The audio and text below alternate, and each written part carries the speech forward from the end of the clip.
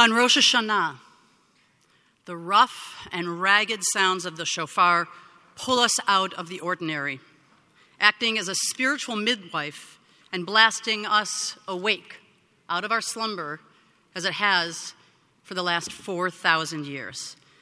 Some years we are eager, hungry to receive the blast of the shofar. Other years we humbly accept it. Some years we hear it, but we refuse to listen. And other years, me included, I try to ignore it. It's a strange and powerful gift, this call to return. The call to step off of whatever place you are on in your own circle and create a new one while simultaneously hearing the call to come home. Rabbi Alan Liu of blessed memory taught, we go about the surface of our lives, working at our jobs, dealing with our relationships, and we're largely oblivious to the fact that our soul is going through this incredible melodrama. We discover the reality of that during these days, that the soul is living this life and death drama. Every year we discover, will the soul live? Will it die? How can it change? He teaches that transformation does not have a beginning, middle, or an end. We never reach the end of tshuva, of this returning, of this circle. It's always going on. We're awake for a moment, and then we're asleep again. Tshuva seems to proceed in a circular motion. Every step away is also a step closer to home. Now, for a 4,000-year-old tradition, Judaism has some very radical and revolutionary ideas. First of all, that time does not exist on a straight path, but on a circle. On the surface, human life is very simply, we're born, we live, and we die. But we exist on a planet that is constantly in motion, even if we can't feel it, spinning in a circle on its own axis each 24 hours, and circling the sun every 365 days, which is why we mark our birthdays not as some point in time on a linear path, but as one full circuit around the sun. And not only is the Earth orbiting the sun, but our entire solar system is orbiting around the center of the Milky Way galaxy at this very moment at the speed of 828,000 kilometers per hour. This is where I start feeling like I wish there was a blessing for gravity, but we have gravity. Think about the circular way that we read the Torah each year. We read the final story from Deuteronomy and the first story from Genesis on Simchat Torah, with the actual scroll wrapped around our entire community. Please come back and see it and feel it in a few weeks. We read the last word of the Torah, which is Yisrael, and the first word of the Torah, Bereshit, literally touching one another to begin our circle again. We never stop reading the Torah. It is not 5 books. It's a circle around us. And those 2 letters that touch, the Lamed and the Vet, when they touch one another, they make the Hebrew word Lev, which means heart. Because at the center of our community is the holy circle of Torah. The saying about the Torah goes, Ein mukdam ve'ein me'uchar b'Torah. There's no early, there's no late. And from the Talmud it says, turn it and turn it and turn it, for everything is contained within it, if we only can find ourselves in its circle. In essence, Judaism turns the notion of time into one with many different dimensions. The one Torah portion, which is named for a woman, which is Chayei Sarah. It's a little bit of a ripoff because she dies in the first line. I'm not going to complain. We got our own Torah portion. But what it says,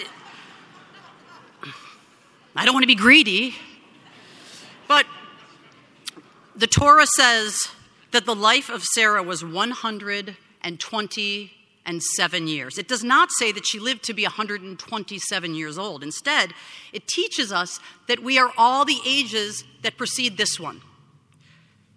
Remember your 7-year-old self? Remember what it was like to be 20? Who were you then? You are all of the ages that make up the circle of your life, not just the one you call yourself at this particular point in time. The power to begin our own circle, to create a new beginning, comes from the story of the creation of you and me, actually of humanity on the 6th day of creation. Today we celebrate the creation of humanity. The first word of the Torah, which is also the first book of the Torah, which is the first portion of the Torah, are all the same. It's the word Bereshit, which means, what does it mean? it doesn't mean in the beginning.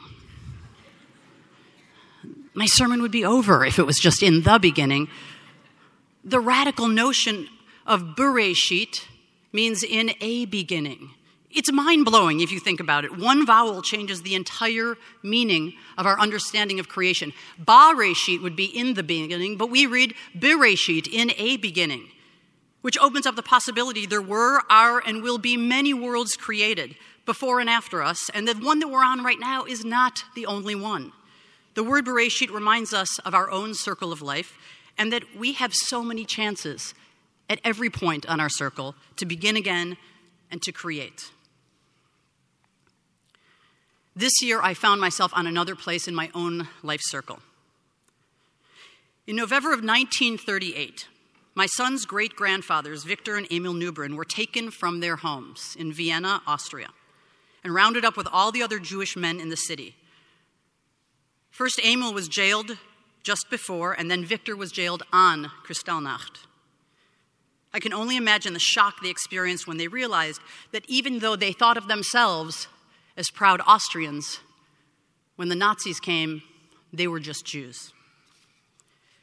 Exactly 40 years later, in 1978, they came back, and Nazis planned to march in my backyard in Skokie, Illinois, the Chicago Jewish suburb where more Holocaust survivors resided than any other. Although the U.S. Supreme Court ruled in favor of the Nazis' march in Skokie after the ACLU defended their First Amendment rights, they ended up moving the march to Marquette Park in Chicago. I was 12 years old at the time, preparing for my bat mitzvah, and I could barely wrap my mind about what it meant that Nazis were coming. I had already seen the graphic and horrific movies about the Holocaust at that age, and I wondered, why were there still Nazis? What did they want? And were they coming for us? That brings us 40 years later, right here. It's 2017, and Nazis were granted a permit to march in San Francisco just down the street from our sanctuary a month ago, Crissy Field. People were coming to our city who had just terrorized Charlottesville, Virginia, with swastikas tattooed on their necks and backs and arms, carrying torches, armed, and chanting, "Jews will not replace us." This time the ACLU would not represent them because it seems now there are limits to free speech. That limitation occurred when the life of Heather Heyer was taken in Charlottesville.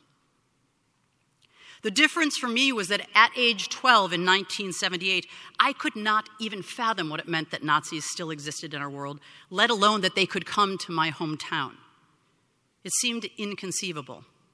But at age 50, when I saw the footage from Charlottesville, I was not shocked to see Nazis marching.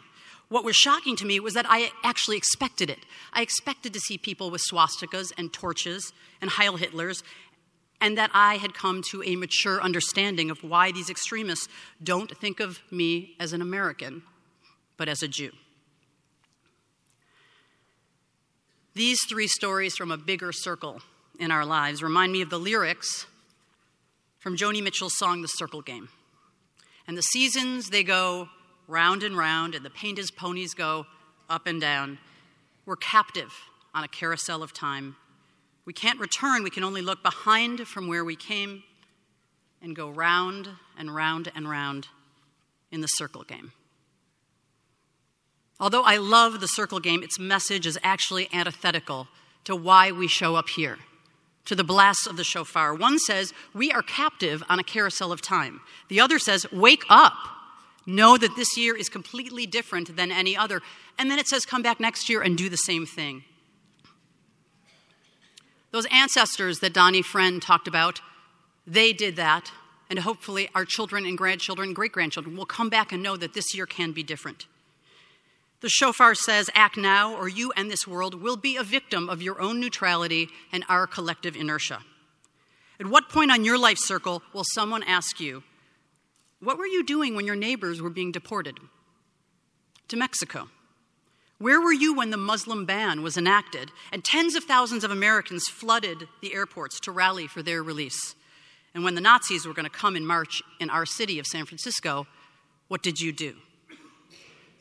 Admittedly, the circle game is only a song, not a theology, and as American Jews, this coming year of 2018 on our own particular cycle or circle, more than 1938 on Kristallnacht or 1978 in Skokie, when the Nazis came back this year, we need to understand that although we may see ourselves as patriotic Americans, to many other Americans, we are simply Jews.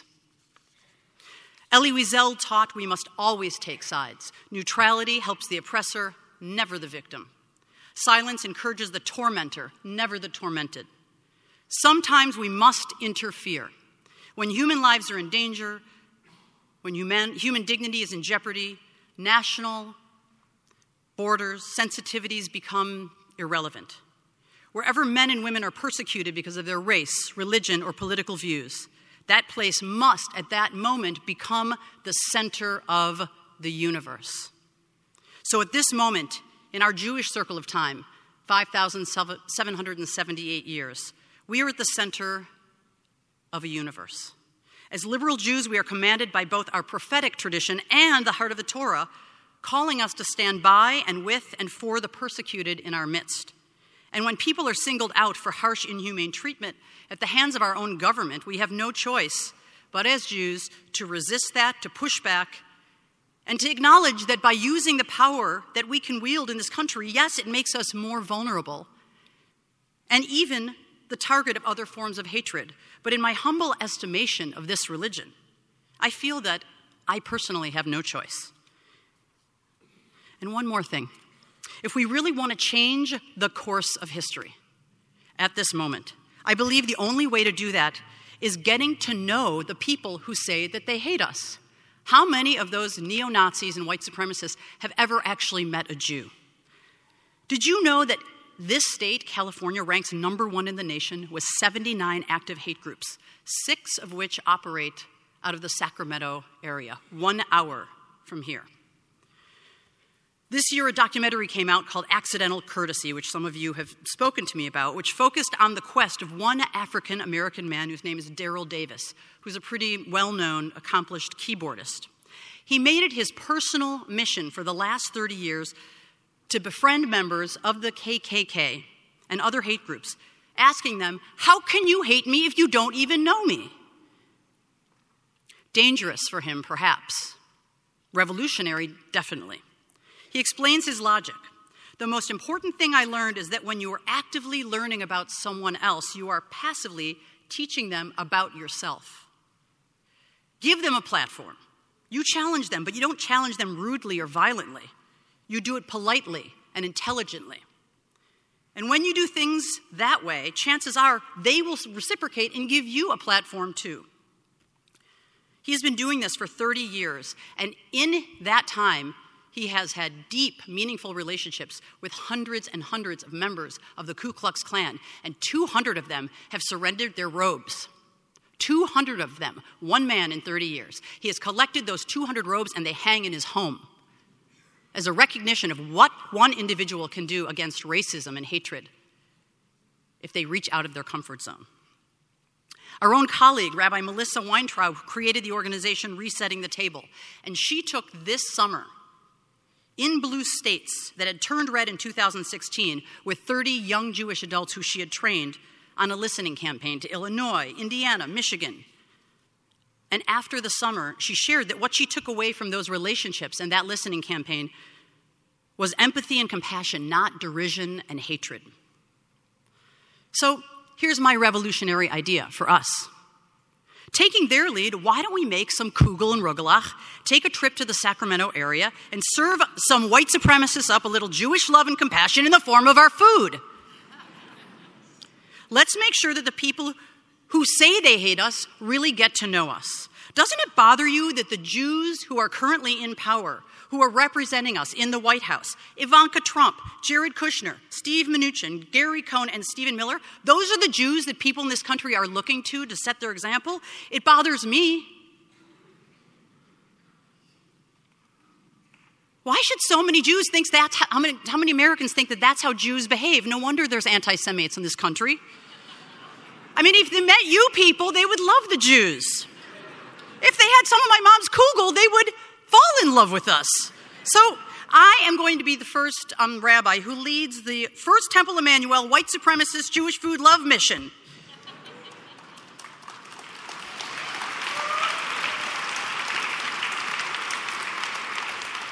And I just have to say, I need at least one other clergy to back me up. Okay, I want to make sure they were bigger than me, whoever's coming with. Now, all laughter aside, sometimes we wonder when we read these words, what does it actually mean, these prophets? What is God trying to get us to do? Listen to what Ezekiel said. He said, I will give you a new heart and put a new spirit in you. I will remove from you the heart of stone and give you a heart of flesh. It's something that Kugel and Rugelach can do if we go to Sacramento. It's powerful stuff. And the only way for people in this country to move beyond the us and them is to commit to knowing one another in a radical way. None of us on this bima, none of your clergy, rabbis and cantors, none of us became members of your clergy to be comfortable or neutral. We were called in different ways, but we were all certain that we would be asked to comfort the afflicted. But the harder part is to afflict you when you're comfortable. So I am not sorry this year if I've made anybody in this sanctuary a little uncomfortable. I think it's time for that. In our safe place, because this sanctuary is our safe place, a haven for our souls and spirits. And if there are any other people in our midst who aren't Jewish, who feel afraid and vulnerable and that their lives are at risk, we will offer shelter and sanctuary for them too, if they need it, just like the Central Reformed Jewish Center did in St. Louis this week when they brought protesters in who were being chased by the police. If we look around, we should find comfort in the holy, sacred, vibrant community that encircles us in safety and love, called your very own Temple Emmanuel.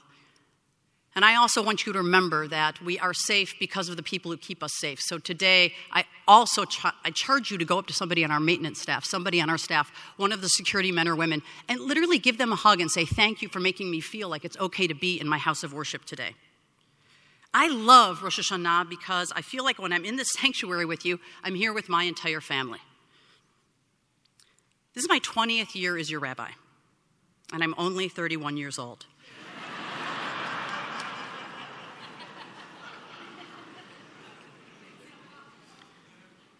Because in 20 years, an entire generation has passed, and your clergy have stood with you as you circled one another under the chuppah, buried your loved ones, held your hand when you said Kaddish, were there for sacred circles of healing when you and your loved ones were sick, wrapped you in talitot of love as we named your babies, moved with you through the pain of separation and divorce, all of this on our sacred circle together.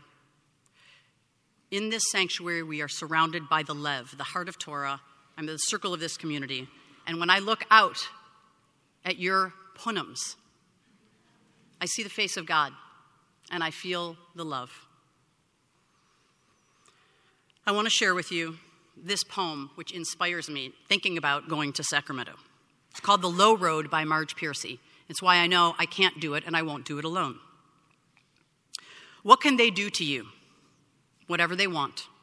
They can set you up, they can bust you, they can break your fingers, they can burn your brain with electricity, they can blur you with drugs until you can't walk, can't remember, they can take your child and wall up your lover.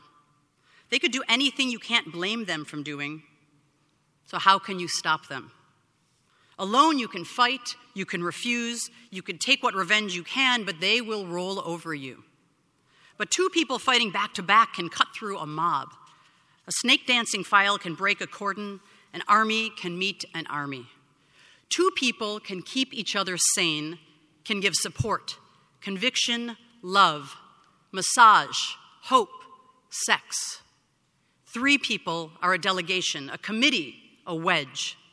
With four, you could play bridge and start an organization. With six, you could rent a whole house, eat pie for dinner with no seconds, and hold a fundraising party. A dozen make a demonstration, 100 fill a hall, 1,000 have solidarity and your own newsletter, 10,000 power and your own newspaper, 100,000 your own media, 10 million your own country. It goes on, one at a time. It starts when you care to act. It starts when you do it again after they say no. It starts when you say we and know who you mean, and each day you mean one more. It's Marge Piercy's poem, The Low Road. Our Talmud teaches, "B'makom she'ein anashim hilla omer hishtadel lihiyot ish." In a place where we see people not acting as human beings, especially the people who are elected and appointed officials, we see and feel that our leaders are not expressing the kind of values that we are commanded to choose and work for. We must strive to be mensches. We must be like our ancestor Esther, who is told by her cousin Mordecai, "If you remain silent at this time, relief and deliverance will come for the Jews from another place, but you and your family will perish. And who knows whether you have come to your royal position for such a time as this?" Who knows if you have come to your royal position for such a time as this? We need to teach our children every day through our actions that we care desperately about their future, this country, and the fact that if we do not hear the suffering screams of our own planet, very little else matters. This shofar's blast is not against injustice. It is for us to move justice forward. So everybody in this sanctuary, please take off your seatbelt, get off the carousel, and start a new circle for yourself today on Rosh Hashanah. Because, as we all know, it's always the right time to begin. Ken Yehi Ratzon. May it be God's will.